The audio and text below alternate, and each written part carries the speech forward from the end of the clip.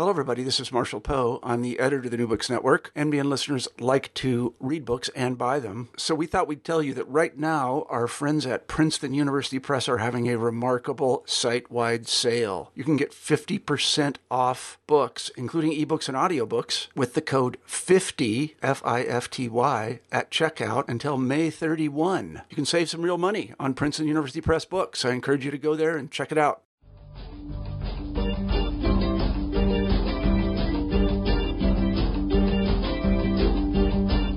Hello, thanks for joining us for this episode of New Books in Philosophy. I'm Robert Talisse. I'm professor of philosophy at Vanderbilt University. I co-host the program with Carrie Figdor. Carrie is associate professor of philosophy at the University of Iowa. My guest today is Brian O'Connor. Brian is professor of philosophy at University College Dublin. He works in social and political theory with special emphasis on the idiom of critical theory that emerged from the Frankfurt School of Political Philosophy and Social Science. Today, we'll be talking about Brian's latest book, which is titled Idleness, a Philosophical Essay. It's just been published with Princeton University Press. Now, culturally, idleness is widely derided as laziness, uselessness, and sloth. And even within philosophy, the idle are criticized for being wasteful and freeloaders. Indeed, throughout the history of moral and political philosophy, it's frequently asserted, but not often argued, that humans must be perpetually active, busy, and, in a word, productive. But why? Is there really nothing to be said in favor of idling? In his new book, Brian O'Connor examines a range of anti-idleness views and finds them lacking. He then proposes an alternative account of idleness, according to which it's a component of human freedom. Now, as usual, there's a lot to talk about, but also as usual, we'll begin with our guest. Hi, Brian. Hi, Bob. How are you today? Very well. Nice to talk to you. Oh, it's great to talk to you. Why don't you start us off by telling us a little bit about yourself? Yeah, as you mentioned at the beginning, I work in Dublin. I'm also from Dublin, where I grew up. Did my undergraduate education at University College Dublin. Went abroad to England, to Oxford, to work on my doctoral studies. My supervisor there was Michael Rosen. He's now at Harvard. And then just as I was winding up there, a job came up at my old university. So I've been there ever since. So my story is pretty much that of a Dubliner through and through. And you can go home, apparently. Yeah, exactly. Yeah. No, it's a fine place to live, and I have nothing but good memories of pretty much all of my life through to the present day living here. I grew up.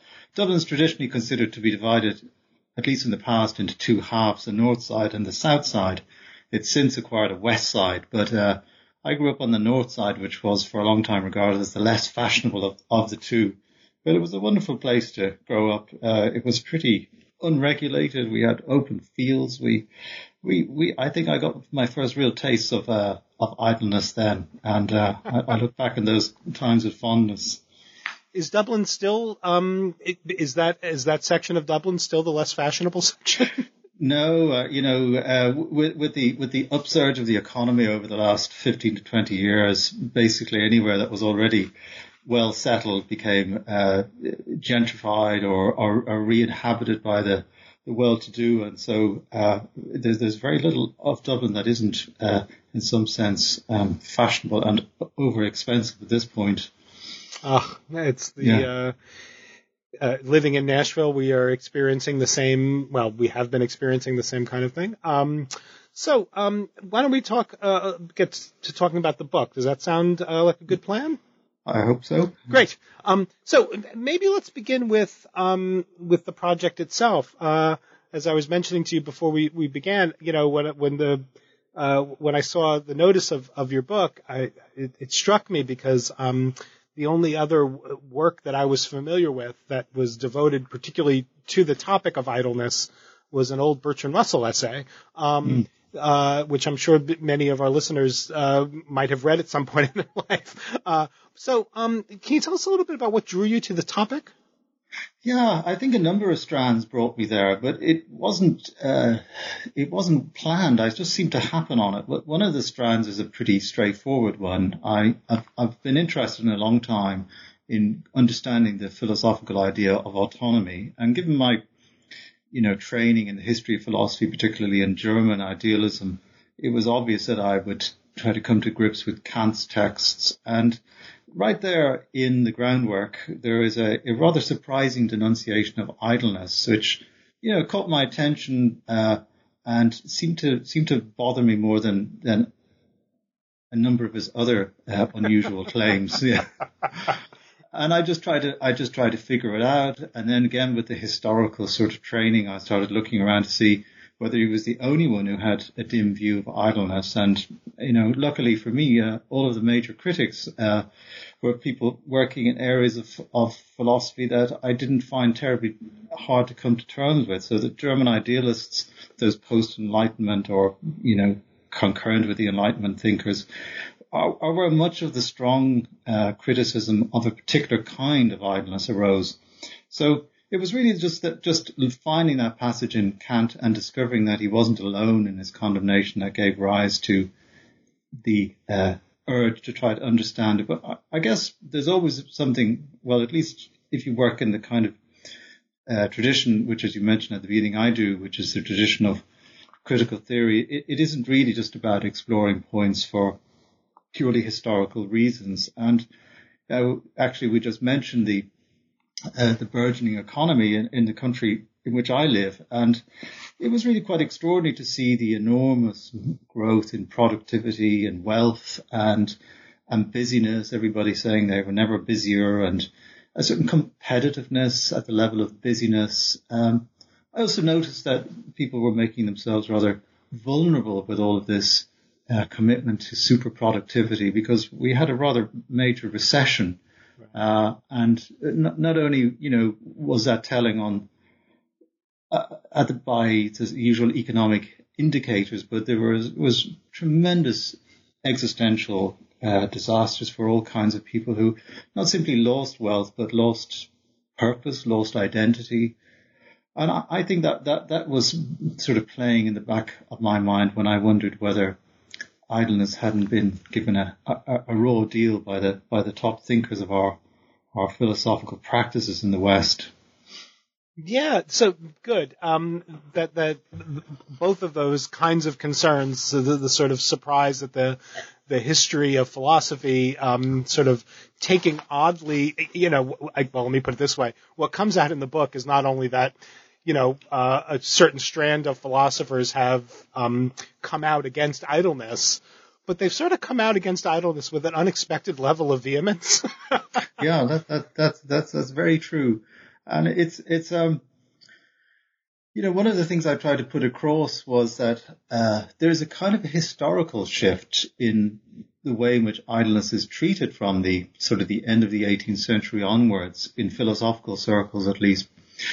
Right across the world, wherever you have, civilizations, settled cultures, there's very little tolerance of laziness. That's for sure. And the Christian tradition would be one among many that condemns idleness as such. Usually, though, there is a sense that the human being is at risk of degeneration by idleness. But something different happened among the philosophers in the era that sort of grabbed my attention, which was their emphasis wasn't so much on whether we need to avoid idleness for fear of falling into kind of degeneracy, but whether we were actually missing out on opportunities to make the very best of ourselves, something that they claimed that we had a moral duty to do. And I thought maybe to some listeners will sound strange, but actually that thought has survived into contemporary ethical thought. I mean, no less a philosopher than Christina Korsgaard makes a huge amount of play on the idea that we have a duty to make the most of ourselves, and that idleness is a constant enemy of that to the achievement of that duty. So that's a kind of a very modern idea. Nowhere in the past, I think, is the worry about idleness that it prevents a certain kind of level of self-realization. Rather, it's kind of the beginning of a certain kind of moral disease. So the philosophers lead the charge in a kind of a post-religious framing of idleness. Yeah, and in the States at least, it's not uncommon. And your book helped me sort of think or notice this feature of a certain vernacular in the States. It's not uncommon for one to talk about the retired, the elderly, as people who've earned idleness. Oh, yeah. Which again, after I started hearing that sort of, well, they've earned it. They've put in a good, however many years work, and now they're enjoying this, their retirement. They've earned it, and your book helped me think like, now that's an interesting thought, that idleness is something you need to earn. Yeah. Which ties idleness to the productivity ideal in a pretty explicit way, right? Yeah, I think so. And actually, this is a really interesting thought. I suspect that when people, utter that thought, they probably use the word leisure, which is a little bit more respectable than idleness, because idleness might bring to mind the image of a completely, vacant, purposeless existence, whereas even those who've earned their rest, we probably have a prejudice in favor of them doing something useful with that rest, and that's what we call leisure. Hopefully they now have time to learn those languages they swore they would learn when they were too busy to do so, or to travel, or to do more of something that they couldn't do. And that's a kind of a positive use of the time that you get when, as you say, you deserve your rest after a career of intensive productivity and effort. But idleness, I think, gives people a certain kind of disconcerting image of just an utterly shapeless, risky existence. So yeah, I think the phrase "well-earned leisure" is current right across our Western cultures, if not beyond. Yeah. So great. And now maybe this is a nice segue then. So I'm sure many of our listeners now are wondering, given that we've just contrasted idleness with sort of wanton inactivity or freeloading or, as you just said, the shapeless existence. And laziness. So can you tell us a bit, maybe to get us started into the substance of the book and the argument? Can you tell us what you mean by idleness? What is it? How is it different from, say, laziness? Well, I'll start with the laziness point. I don't think it's very easy to definitively distinguish it from laziness, because in some people's usage, I think they are referring to the very same concept. But one way we might distinguish them is think of laziness as a bit like what the old philosophers called a sort of weakness of will. So we might think a lazy person knows perfectly well what they ought to be doing, but just isn't particularly pushed to do it. So they understand their responsibilities and their duties and the importance of their career and self-development, but they just aren't really motivated. I think of the idle, in contrast, are people who don't just feel the appeal of those things in the first place, who don't recognize the significance of productivity and self-realization and making the most of one's life, or, looking back on a life worth living, as some people grandly look back on their lives. So it's different in that respect. But already you can see that the way I'm coming at this is slightly negative. I'm finding it easier to say what idleness is in terms of the things that it isn't. So it is indifference, I think, to how one should make the most of oneself. It's indifference to the games of social progress, social advancement, and competition. It's a disregard for what philosophers like Rousseau thematize so brilliantly as opinion. So it's clearly not inertia in that respect. It's really a kind of inactivity with regard to specific kinds of values, as I say, like productivity, social esteem, opinion, and so forth. So in that respect, then, is idleness on this conception also distinct from what we might think of as rest, right? Where rest, and maybe even the kind of rest that we associate with vacationing, taking time off. These are all rest, taking time off, maybe a certain sense of what the term leisure refers to. These are all terms about sort of stepping away from productive activity for the sake of returning to it more refreshed, right? Exactly. So one way in which I try to capture that distinction is to think about leisure in that sense as kind of being incorporated within the world of work.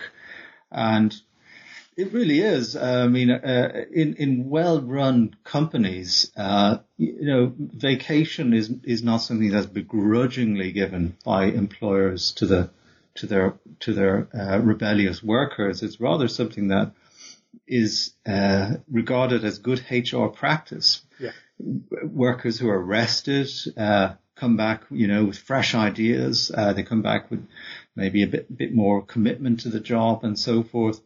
Sometimes there are even, good management reasons to give people time off, which is it's an opportunity for the boss to review the work when the actual worker isn't protecting it from review. But generally speaking, leisure is something that is part and parcel of the world of work, and not just a kind of a begrudging concession to the worker, but an important part of what makes the world of work as well as it does.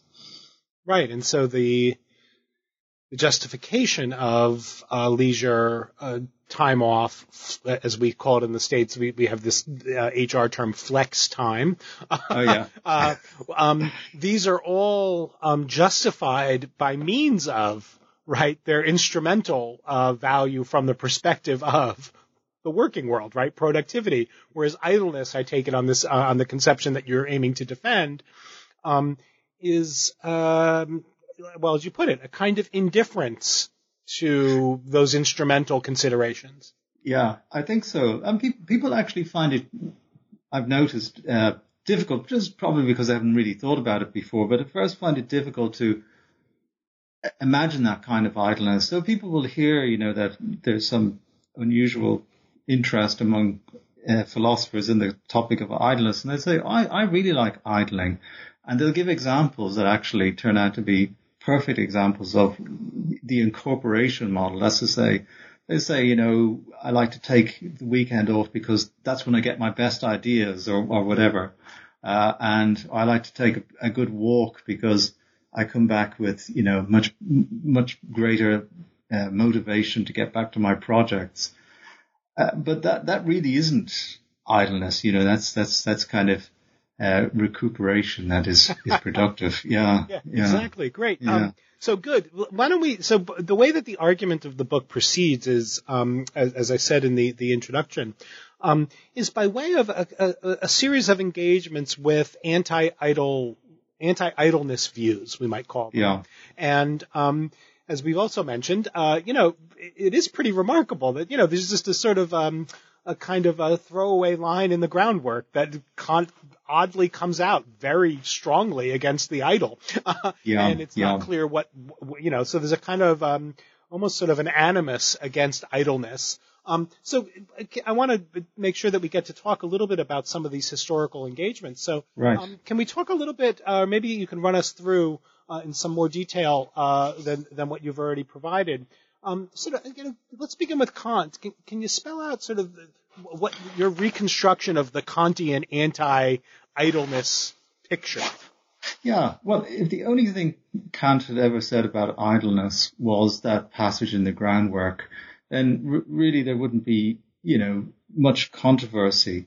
Just to remind your listeners what he does talk about in the groundwork, and then to refer to some of the other issues that contribute to an overall position against idleness. In the groundwork, he imagines a group that he refers to. I'm not quite sure who he has in mind, as the South Sea Islanders, and he's read some kind of geographical report or explorer's report about how these people live rather blissfully in idleness. And it's almost though he allows the thought to slip out and then pulls it back from us as soon as he can, because he thinks that although that could function as a law of nature, after all, the South Sea Islanders do manage to preserve themselves and reproduce themselves. So they live effectively according to nature. But what we could never do is endorse a life like that as moral agents, because, and that's where the argument becomes sticky, because we wouldn't see it as a way of life worthy of beings like us.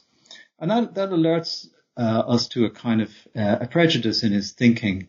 And it turns out that there are other parts of his philosophy where there's a great deal of emphasis on the importance of effort and worthiness. It's found in particular strands.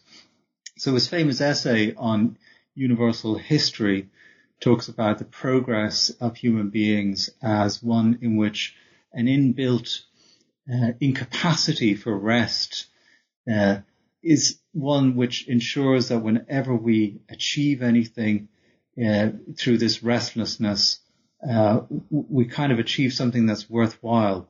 Well, let me put that a different way.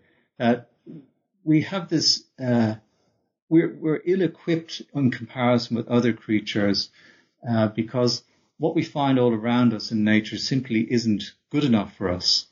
And this restlessness that's built into human nature is such that we want to bring order, we want to go beyond the bare essentials that nature provides for us. And from that, we gain something he calls a sense of worthiness. And this worthiness is like something we ought to acquire. So with that in mind, referring back to the blissful South Sea Islanders, they live too close to nature. They make no effort to really improve their circumstances. They really, in Kant's, imaginary, do little more than just reach out and take what it is they need. But beings like us who have a different conception of what we ought to be understand that settling for what is just given to us is just not something we could ever feel elevated by. So if that's the case, then the temptations of idleness really have serious consequences. They stand in the way of human beings achieving a worthiness. And I find, and maybe it's something I will hope to continue to explore at some point, I find the notion of worthiness just that little bit obscure. It seems to do a lot of work without really being explained in non-circular terms. Mm-hmm. It's both an objective and it's also something that motivates us. And it's not clear how we acquire it and how there are civilizations that live perfectly successfully without it. Right. So there are those different strands to his thought that add up to quite a few, points of convergence on the question of idleness. Yeah, and I guess that even just within the confines of the moral theory, and particularly even within the confines of the groundwork,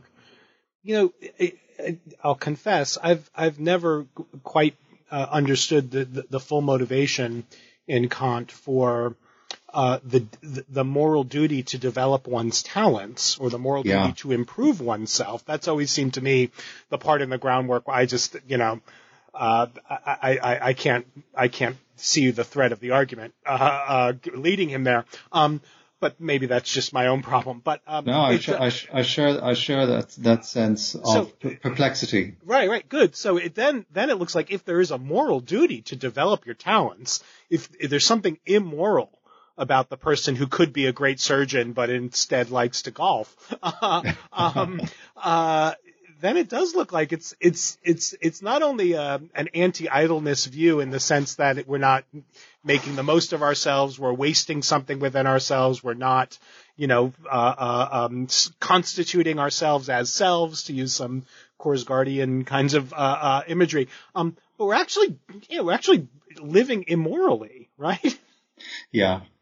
We're at the very least, we're a disappointment to ourselves in that if we were for a moment stirred to reflect morally on what we're doing, we know we couldn't defend it. That's right. Yeah. Why we'd be stirred to make any kind of assessment of what we were doing in a kind of an idle, indeed semi-hedonistic space, why we would feel that the whole of moral self-assessment is not clear either. Yeah, that's an interesting piece of this as well, because we know that there's a thought that's been swimming around moral philosophy for a long time. Many people encounter it for the first time in the Susan Wolf Moral Saints essay. We just say, yeah, there are regions of human conduct where it's not that we should even think of them in terms of moral permissibility or impermissibility. They're just not subject to moral evaluation in a certain respect, right? Right. It's just beyond the reach of morality. And maybe we need there to be sort of facets or regions within a human life that is otherwise morally accessible as good or flourishing. Maybe we just need those regions where it's morally neither here nor there. Morality just is not part of the story for that part of one's life. It's not that it's morally permissible to do what you like. It's that the categories of moral assessment are kind of misplaced. I completely agree with that. That's really very much what I think myself, and something that I try to establish by the end of the book. Yeah, it's right. There are spaces of experience that just are, we can try to thematize what they are in other kinds of philosophical discussions, but what they don't seem to be are, if you like, moral kinds. They are just forms of living in a way that it just appears to be agreeable or meaningful, but lose their shape entirely if we bring sort of a moral calculus to bear on them. Right. So great. Mm-hmm. So we've got this sort of brooding view in Kant. The next move that you make is to sort of a pretty natural one, I should say. To talk a little bit about the way that anti-idleness figures in Hegel and then Marx, where it is an interesting it's an interesting progression from the Kantian. You have to make yourself worthy of something by developing yourself or constituting the self in particular ways. To these two subsequent sort of German thinkers who in some ways stand opposed to Kant or see themselves as standing opposed to Kant, but in lots of crucial junctures wind up just reformulating some right. Kantian themes. So can you tell us a bit about how the Hegel-Marx sort of post-Kantian trajectory treats idleness? Well, I think Hegel is a really challenging critic of idleness, whereas Kant, I suppose explores the notion of idleness through a thought experiment and wonders whether the lives of others, exotic others, are defensible in the moral terms that we make our own. Hegel just thinks that question is already mistaken. That can't really be a question for people like us.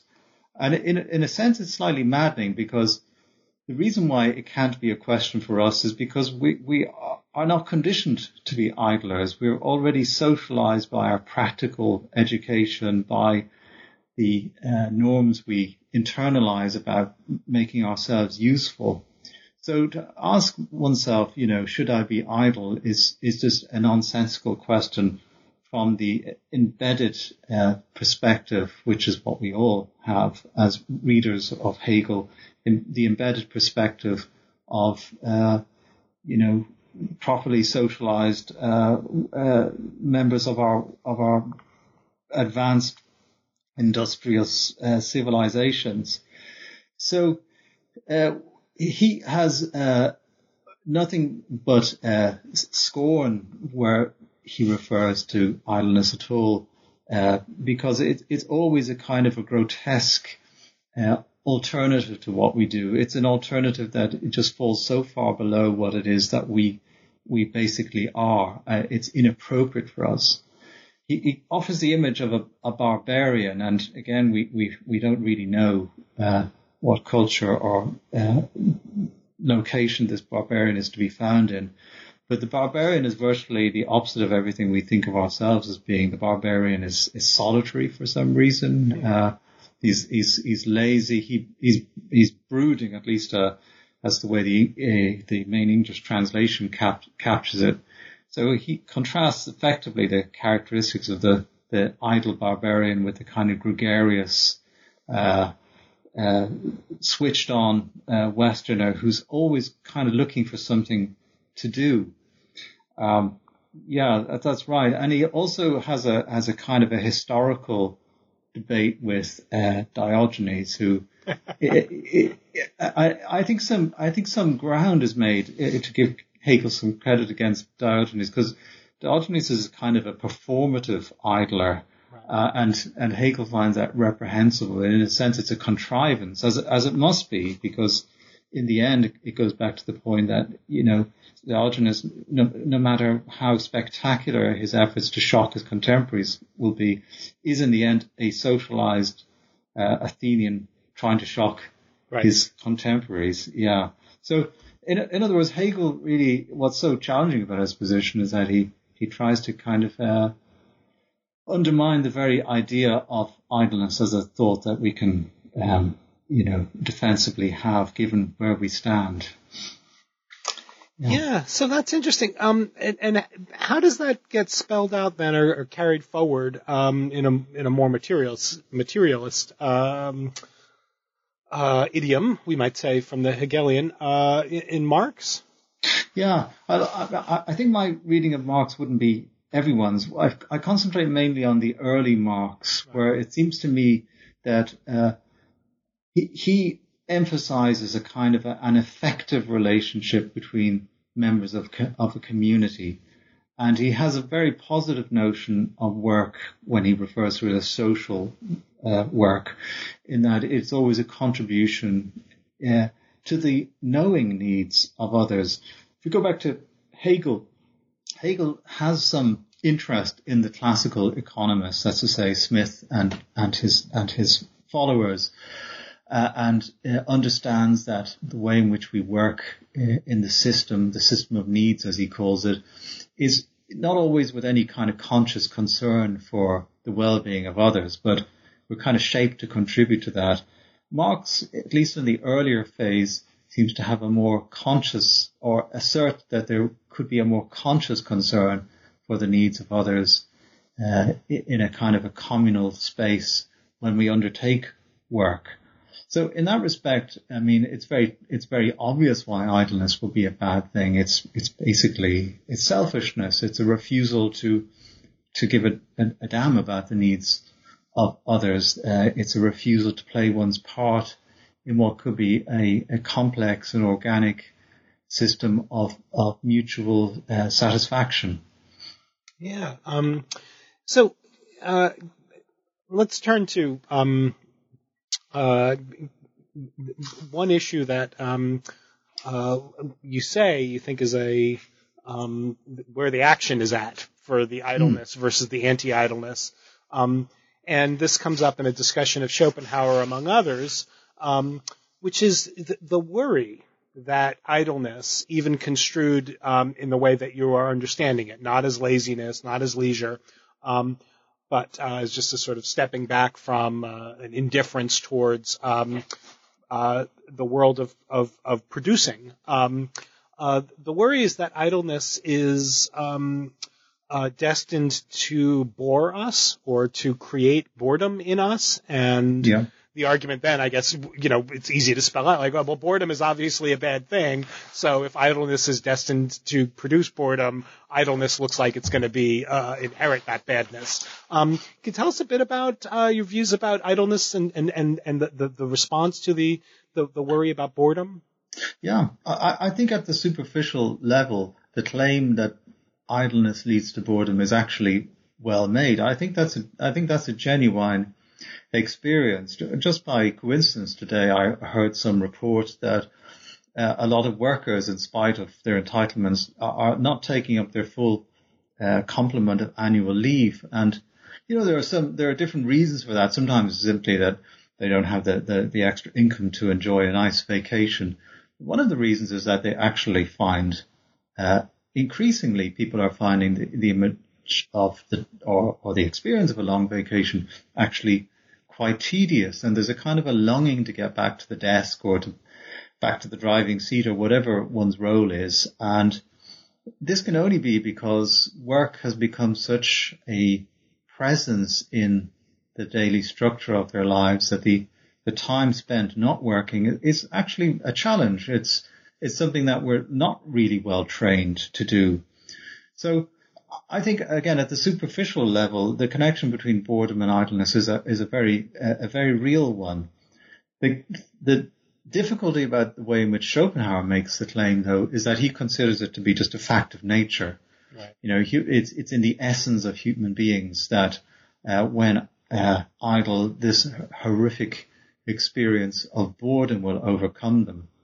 He has a complicated enough kind of psychology, philosophical psychology, in which he thinks of human beings as endlessly willing, and when the will is not attached to any particular project, it keeps whirling around and sort of tormenting itself, and that's what he thinks of as the experience of boredom. It's an unsettling, disturbing experience, and human beings will do anything to avoid it. So really the argument with Schopenhauer is whether his psychology is based on nature or whether, in fact, he has mistakenly taken the conditioning of workers, or particularly those of his own sort of social set, to be natural, when in fact they're the product of highly educated, highly competitive and ambitious individuals who will see idleness, who will see having no major project to do as a kind of a crushing lack in their lives. So that's really the major argument I have with Schopenhauer. But there are a fair number of psychological studies about boredom that are connected with idleness, and generally speaking, those studies find idleness and boredom to be entwined in a fairly self-destructive relationship. Even some of the major psychiatric disorders have occasionally been diagnosed as having self-destructive tendencies produced by boredom. People will do the most dangerous things sometimes just to get a kind of a thrill or to excite themselves. So idleness is in those cases something that people just can't manage, and I've been known to kind of, as it were, expunge that idleness by undertaking dangerous, self-destructive or unhealthy actions. Yeah, so I mean, Schopenhauer, like Kant, like Hegel, and indeed like Marx, they're all there in the study because I think they have something really important to say. It's just I think that they haven't quite got at the phenomenon correctly. They're not sort of lined up as a series of kind of sitting ducks to allow readers to be impressed by my marksmanship. Is that they really have a kind of a model for work and experience that says something that many readers will recognize from their own sort of daily explanations to themselves of why they work, or why they think work is something worth doing, or what is the consequences of work of not working might be. And the boredom thesis is certainly one I think is one that many people will relate to without ever having a word of Schopenhauer. And I take it that your quarrel with particularly with the Schopenhauerian line is just that there's no reason to attribute this drive for busyness and productivity to anything that's natural about human beings. It's just the social world is set up from the time that we're very young to create within us a system of desires and other psychological mechanisms that drive us to locate our worth and locate worthiness of any of our activities with production. Exactly. And I know it's always a risky path to go down the sort of the route of the ad hominem kind of analysis, but we know that Schopenhauer himself was a highly driven individual who, at least that's what the biographies report, right. A highly driven individual who was really quite obsessed with his own fame, with his own advancing reputation in the German world of letters. So we have to assume that he would not have found rest that easy. He generalized from his own experiences growing up in a kind of an ambitious household, that this was just the way human beings were designed. Yeah.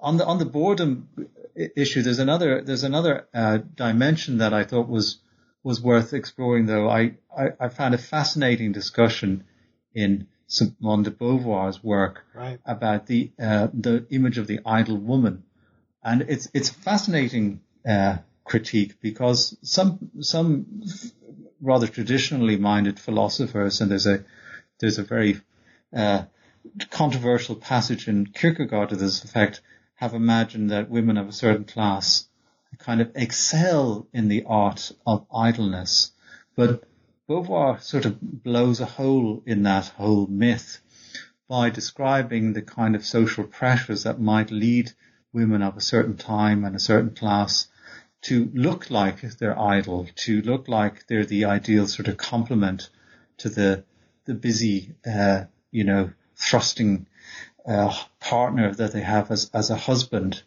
And I found that probably one of the most challenging scenarios for trying to find more positive accounts of idleness, because her account of the idle woman was really quite distressing. It's the image of a woman who, in order to be the kind of, I suppose, almost unthreatening companion to a husband, abandons any kind of effort she might once have made to educate herself or to acquire skills. All of this seems to have no major implications during the early years of marriage, where there perhaps are children to keep them all occupied. But once the woman finds herself without those kinds of distractions, she has no skills, she has no proper education, and the idleness then becomes a burden. She doesn't know how to fill the time. So I thought that image of the idle woman was really quite a challenge to those who, like myself, would want to find a better account of experience than that of constant productivity. But again, the answer to a position like Beauvoir, or let's put it this way, the insight one can gain from reading someone like Beauvoir is that the institution of marriage as designed in the one that she is considering is one where idleness is almost an implicitly enforced norm. Right. And it certainly underpins the reality that individuals who don't know how to use their idle time will find it a struggle.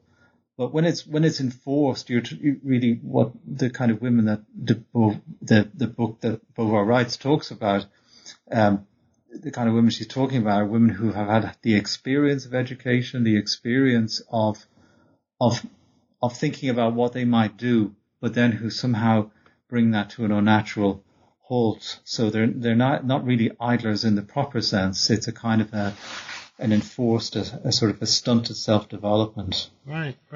So this is a nice segue into the sort of more positive account that you develop in the latter chapters of the book. So you find some inspiration in an account of play that we find articulated in Marcuse and Schiller. You make the connection then between that conception of playfulness and the view of idleness that you eventually wind up articulating in the concluding chapter. Yeah, the discussion of Schiller on play is more technical certainly than the discussion of Marcuse, and that's because Schiller arrives at a notion of play through his conception, if you like, of the legacy of Kantian philosophy. And that is to say, Kant's philosophy says really there are two kinds of compulsion or necessities. One is the necessity that's brought about by moral duty, and even Kant concedes that sometimes that's rather unpleasant. Doing what one knows one ought to do might be morally fulfilling, but it's not always pleasant. And then there's the compulsion of pleasure, or the necessity of pleasure, of just following one's desires, that effectively is the path of immorality. Schiller speculates that there might be some way of conjoining those two necessities, where you have the kind of idea of freedom that is involved in moral freedom, but you have the kind of pleasurableness that's involved in following one's desires. And he models that under the notion of freedom, of play. Now, as you'd expect, a theory as ambitious as that is going to struggle, just synthesizing two strands and thinking you can produce a coherent third. It fails in pretty much every philosophical case where that's attempted. But at the same time, there's a kind of an attractive image in that it seems to detach freedom from the more gruesome notions of self-realization and the achievement of worthiness that Schiller himself found in Kant. The Marcuse discussion is, although it starts with a kind of acknowledgement of Schiller's contribution, is really kind of a reflection on Marx, and an attempt to take Marx's image beyond the negative associations many would have with it, which in the end, as I think Adorno once said, Marx just wanted to turn the world into a great big workhouse. Yeah. How can we think of work as something that might be pleasurable? How would work be something that doesn't, if you like, violate our sensuousness, where it doesn't compel us to kind of distort our experiences into the working day and separate it entirely from spheres of pleasure? It's clear from what I'm saying that a discussion like that is going to push us in a kind of a utopian direction, because where work would be something a bit more like play and a bit more like idleness, it's not clear it really means anything anymore. But, I think the effort is significant, because those two philosophers, Schiller and Marcuse, are among the few who recognize the kind of threat that's inherent in the very modern idea that the self, just as much as anything else, is a space of work, that it must be crafted in order to become a kind of an effective object in the world. There's a sense in which the notion of playfulness loosens that kind of obligation. Right. So then the big question now is, what's the positive? So the positive upshot is, I guess first, that the sort of the standard fare of anti-idleness views in philosophy, they're not as powerful, or the arguments aren't as cogent as we might be led to think by the people who proffer them. And also, though, that you want to claim that idleness has that there's a component of, or a kind of, human freedom that is inaccessible to us unless we understand the value of idleness. Can you tell us about? Sure. Yeah, that's absolutely right. Again, it seems to me that people have an image of idleness oftentimes. Not everyone, of course. I mean, I'm whatever people might think. In my experience, people working as professors in universities have an incredible work ethic, and many of them have said to me they don't even recognize anything attractive about idleness as I describe it. But there are some who, like myself, will confess to that vice. And I try to figure out, well, what is it that is in idleness that seems so appealing? And I think many people will say, I like the idea of not being driven by the imperatives of productivity and of esteem and all those things we've mentioned before. So how do we capture that? It represents to me a kind of image of freedom it's very different from the major models of freedom that we find in the classical theories of freedom in social philosophy, because it has nothing to do with freedom in the context of others as such, which is the major Hegelian model. It simply recognizes itself as valuable to itself because it is not, as it were, under the constraints or the direction of purposes that lie outside oneself. So I think that's the sense in which idleness can be defended as a form of freedom. It's action which is not reducible to the command of others or of institutions. It has it has its own sense of what it is it wants to do without instruction from those sources. That's interesting. Is it possible to fail at idleness?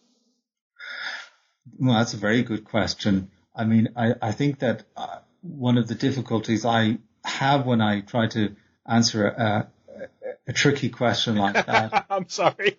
Yeah, is that I'm not sure how far I can go in imagining a positive sort of state of idleness, such that then I could also say, well, this is somebody trying positively to be idleness and failing at it. I think for those of us who are socialized and great workers and so on, I think we probably find we fail at idleness much of the time. I mean, I guess there are numerous instances where we think we might take a break, or we might think we do something that's very different from work, and our minds are pulled back in various ways. I mean, it's clearly not helped by the information technology we have these days, where you're never really away from anything anyway. Yeah. But I think we know that leisure isn't what it used to be. Even leisure, that period of recuperation that's sanctioned, if you like, by the regime of work, even leisure isn't what it used to be when people are checking emails or receiving communications that, in a sense, play on their minds as they're supposedly away from the places of work. Yeah. So yeah. Is there a one thought too many style problem sort of looming in the endeavor to initiate a period of idleness? Does it look like there's it's a fact. So surely the sort of negative way of understanding the phenomenon is winning, right? That our lives have been sort of colonized by all of these concepts and drives and norms associated with work and production and cooperation aimed at some jointly produced end.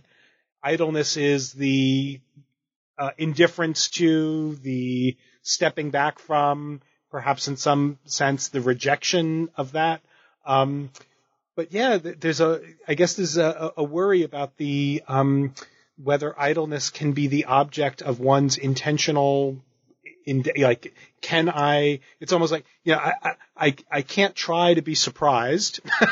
Right. It's like, does idleness have that sort of feature to it that it can't be, okay, on Sundays be idle. Exactly. Because, I mean, if what I say in the book is in any way correct, then, that switching to idleness would involve some kind of supreme act of, schizophrenic, selfhood, because you would be one day this and the other day, not. And I don't get into the book, and I think, sometimes my feeling is that people might be a bit frustrated that I don't, into making any positive recommendations and saying, well, look, idleness is good for you, and all you really need to think about in order to be idle are the following. Really, I think what I contribute is a little bit further below the the surface than that, which is to say, well, if you sometimes wonder why it is that you can't act on the idleness you sometimes imagine you'd like to act on, maybe it's one or more of the following beliefs that affect your capacity to act on that idleness. And as it happens, those beliefs are not just your beliefs. These are beliefs that run quite deeply in our culture, so much so that they have managed to make an impact on a number of important philosophical texts. The philosophers obviously take them to a grander level where they capture these intuitions about why we shouldn't be idle and place them in their big systems of social theory and so forth. But in the end, they're really closely related to the everyday views that, there's something kind of unworthy about being idle, or there's something selfish or something impossible about being idle, or boring about being idle, and so on. And so, as I say, when people ask themselves, well, why is it that I think I'd like to idle, but I find myself inclined against it? I think some of the analysis of the book, might excavate some of that. Now, I don't believe that any one of us brought up as we are and socialized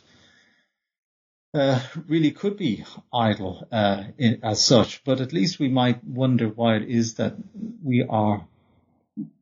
It seems in two minds about it. Right. Yeah. Well, let me just say, the book is fabulous. I had a great time reading it, and highly recommend it to everybody who has been. Well, all of my colleagues, anybody who's been asked me a philosophical question, I've said, by the way, there's this Brian O'Connor book that I really think everyone should be reading. So, Brian, you've been very generous with your time. I know it's as I say often at the end of these interviews, it's a cruel question to ask somebody who's just written a fabulous book what they're going to do next. And I think there's an additional irony to this final question, given the topic of your book. But what are you going to do next?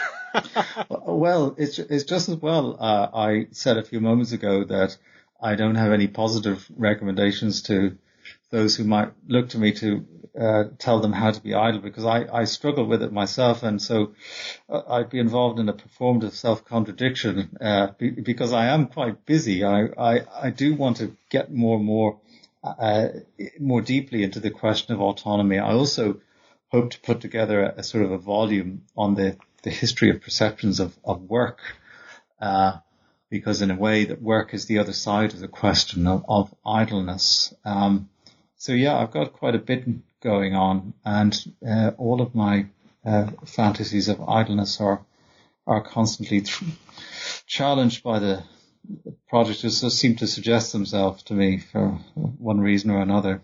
Well, I look forward to seeing more on related topics to the one you've just written this fantastic book about. I want to close by thanking you for your time today, Brian. Thank you so much, Bob. It's been a great pleasure to talk with you. And it's been fabulous to talk to you. And thank you, listeners, for joining us for our discussion. I remind you, the book is written by Brian O'Connor. His new book is titled Idleness, a Philosophical Essay. And it's been published by Princeton University Press.